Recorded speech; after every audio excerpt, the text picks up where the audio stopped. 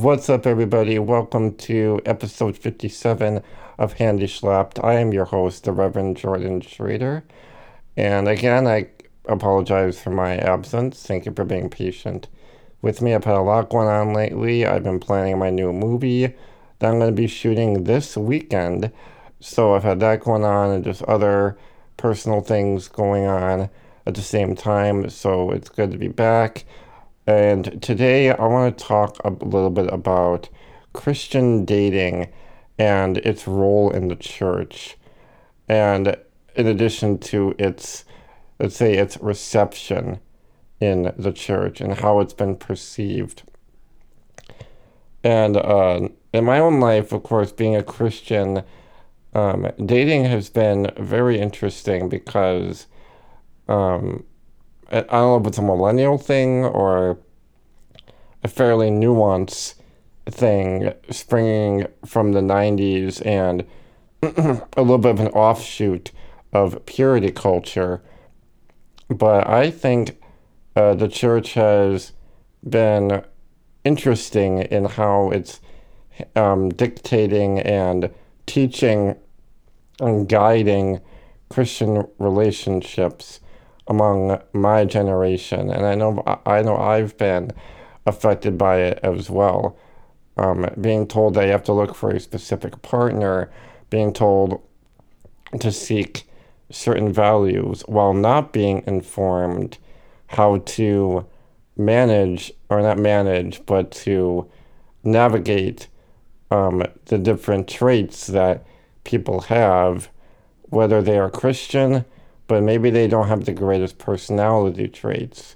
Or maybe someone does have terrific personality traits that complement really well with your own personality and they're really compatible with each other, but this person may not be a Christian. And that can be a really tricky situation. And so I want to talk a little bit about that. And are singles inferior in the church? Is it a myth that married couples have a sense of quote unquote superiority above the singles in the church? And what is the big deal about marriage anyway? Or I should say, what is the big presentation of marriage to young couples and young singles in the church? And is there an interesting mixture of secular expectations along with biblical expectations, such as when men say, I'm looking for my Proverbs 31 wife, or when women say, I'm looking for my Boaz? I'm coming from the book of Ruth. So I want to look at these examinations a little bit and excuse me. But what I want to really start with now and with Christian dating is, why does Christian dating just feel nowadays so methodical? Whereas dating in general shouldn't be something that's so analytical, step by step per se, and something that needs to be written out like a Google Maps directions list. And yet that's what the church seems to be presenting to many young people, not only from when I was growing up throughout the late 90s and all the 2000s, but I see this a lot now on TikTok with pastors and leaders in the church or Christian speakers saying how Christian dating needs to be a very specific way. And there's a lot of pressure and expectations on those looking for a partner that just seem ultra selective and nearly impossible to achieve. And yet these are the ways that we are told. We are told to, this may be an exaggeration, I mean, I hope it is, but in some ways it doesn't feel like an exaggeration at all. But there's the emphasis on, in Christian narrative, to be pursuing someone who is super Christian, and I use super Christian deliberately, someone that doesn't have any faults, someone that can equate with, if not surpass the Boaz or the Proverbs 31 woman. And nowadays we got all these Christian singles struggling so hard, whether it's from dating app burnout or just having a more limited pool of potential partners. It just basically it's getting harder and harder as the years go on.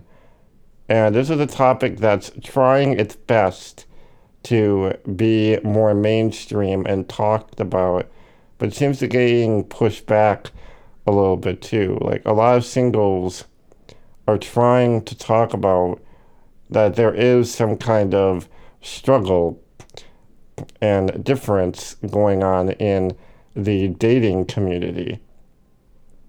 And while there is love, respect, and some understanding from couples who are already married, perhaps specifically leadership couples or ministry couples or pastor couples who are already married, obviously, that are giving the singles hope, or maybe in a sense it's a false hope because they already have it. And it seems like many times these couples are almost perfect, or they give off the perfect presentation at almost unrealistic expectations. Now, I say that because obviously that's not true.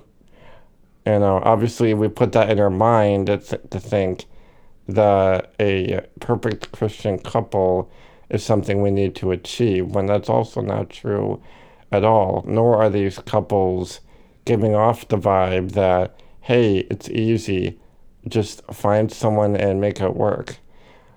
No, I don't believe that's what they're trying to say either. I think that's what we think they are saying, or in a sense that an apathetic way of speaking to singles who are really struggling to meet someone and to make a relationship with someone. 'Cause it just seems like that Christian couples do have a sense of superiority or even seniority because they already reached that goal. They have their partner, they don't need to worry about that struggle anymore. And it seems like they leave the ones that are struggling in the dust. And when they do give advice on marriage, it seems generic. It seems surface level, and feels like it's not gonna help us. And so I think what makes me struggle personally is that I was always fed, or I should say more than often, fed this idea of marriage being the end game, or that marriage is the ultimate goal. And once I get to that goal, then I've achieved a special class of prestige. And that's also not true whatsoever, nor was that ever God's intent for marriage. Marriage was never a one-stop shop, or like the final destination of happiness and success and love.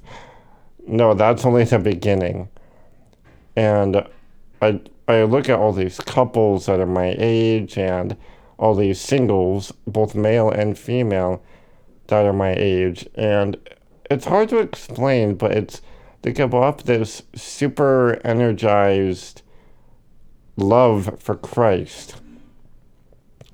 And yet, when they're trying to talk with other singles or their friends or give off advice to those who are really struggling, even though they're both single, the helper and the one needing help, it still comes off as just kind of a throwaway thing. Like, all the saying, do people really care about the singles who are struggling?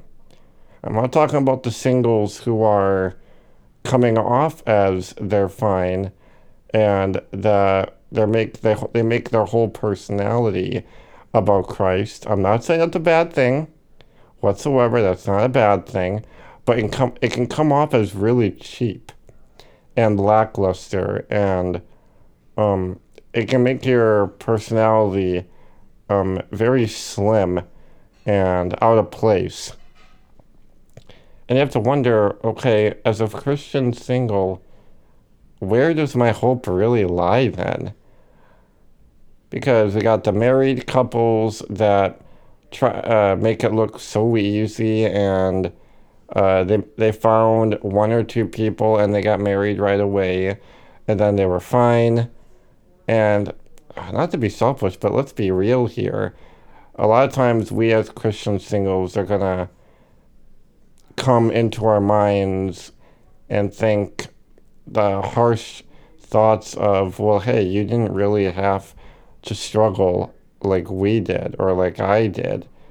And so who are you to say that marriage is so easy, where everything was easy for you in marriage in the first place?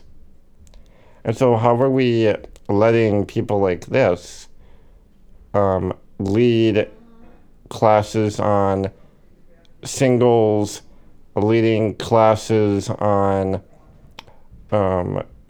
marriage, and learning how to better ourselves for this, when the people that are leading them haven't really struggled in the way we have struggled? Now, hold on. Is that a selfish thing? It could be. Is it an honest thing? I think so. And I can totally resonate with people who may think that way, that maybe they don't want to talk to the so-called happily married young couples, especially the young ones, because it seems like they just went out, they met in college, and then they got married a little bit later, and that was it. And whereas a lot of Christian singles are struggling because they're told that right there is the pedestal of love and marriage in the Christian faith, setting unbelievably high expectations in the dating and selection process. And this is where I get a little tripped up. This is just a caveat, because I'm a little bit of a unique person in the sense of I'm a minority. So when I'm dating and looking for someone, I'm not only seeking just one trait of that they are a good Christian. I also have to look at, are they going to be someone that's going to be able to help me? Now, I lived for years and years with the idea that I need to be looking for someone that's not only going to be my partner, but that's also going to be my solo caregiver. And that right there is what really kind of made me stumble a lot in my pursuant relationships, or the relationships that I was trying to make. And that's what made a stumbling block for me. Now, I imagine this is also the kind of idea I'm getting at with Christian dating, with emphasis on Christian dating being a stumbling block on what dating or courting is supposed to be. And it's just getting to know someone, building a relationship with someone, even if it's just a friendship. No, I don't want to say friendship as if it's a downgrade. They can be easily synonymous, but in the sense that putting a goal or putting 1 point above the relationship itself. Like you're looking too far ahead and you're not looking at what's in front of you. You're not admiring or maintaining the active relationship. Rather, we are pushed so hard to look at what the relationship should be and what the partner ought to be rather than what it already is. And that's a struggle in many different schools of thought, whether it's Christianity or your philosophy on love and marriage or your psychology on love and marriage. There's a lot of different depths that we can look at here, but we can expand on this in future episodes. And so I just want to take this moment to kind of think about how these influences throughout our lives have impacted the way we think about love and marriage, specifically in a Christian narrative, that our partner needs to be the perfect Christian man or the perfect Christian woman. But again, like I said at the beginning, what if the so-called perfect Christian woman is a good Christian per se, but they have a very boring or lackluster personality? Again, I bring this up again because this is a constant stumble that not only I face, but I see among other men as well. I talk with other Christian men, not only who are close to me, but who may be acquaintances as well. And so they meet people that could very well be compatible with them, but they're not the higher prestige Christian that they want or that they think they want because they are told that they need to find the one partner or nothing. It's almost as if we are all given a once and for all philosophy when it comes to love and marriage, and by no means is that the truth. A lot of that is secular infiltration into the biblical understanding of love and marriage. Sometimes I talk with my female friends about this, not directly, but indirectly. I'll kind of chit chat about their views on dating and their practices of dating, and it's the same thing, that they have to not only have the Boaz of a man or the highly godly man in a relationship who can have very little faults. I mean, the same goes for the men too, who seek a female Christian partner. But it also shows that we are not taught what true Christian love is in a dating perspective. We're taught all about the agape love of the Christian faith with God's love towards us, specifically God's love for the church, his bride, symbolically speaking. Excuse me, I have the hiccups.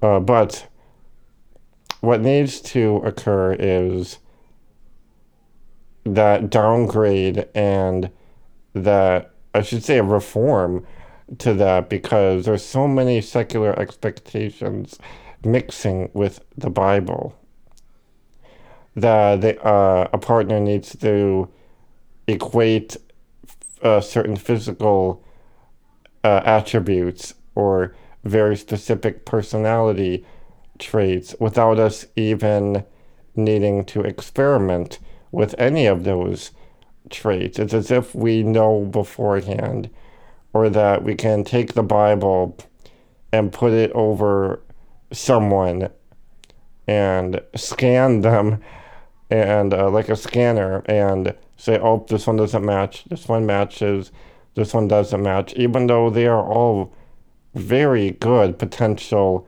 partners if we give them a chance. There have been people in my own life who I've dismissed that were very compatible with me. And the reason I dismissed them was not only did I see them as not a good caregiver, which is also very wrong, but I also saw them as not a good Christian. They may have had faith, but they didn't have that high academic scholarly faith that I could discuss deep Christian thought with. And that's really too bad, because I see a lot of people miss out on such great opportunities because of the way they're told to think, the way they're told to behave, and how to specifically get a partner without really considering who the person is first. And it's a simple idea of putting our ideologies before the way people are, or just putting our ideas and ideologies and our beliefs before the person. Very classic, just a different way of doing it.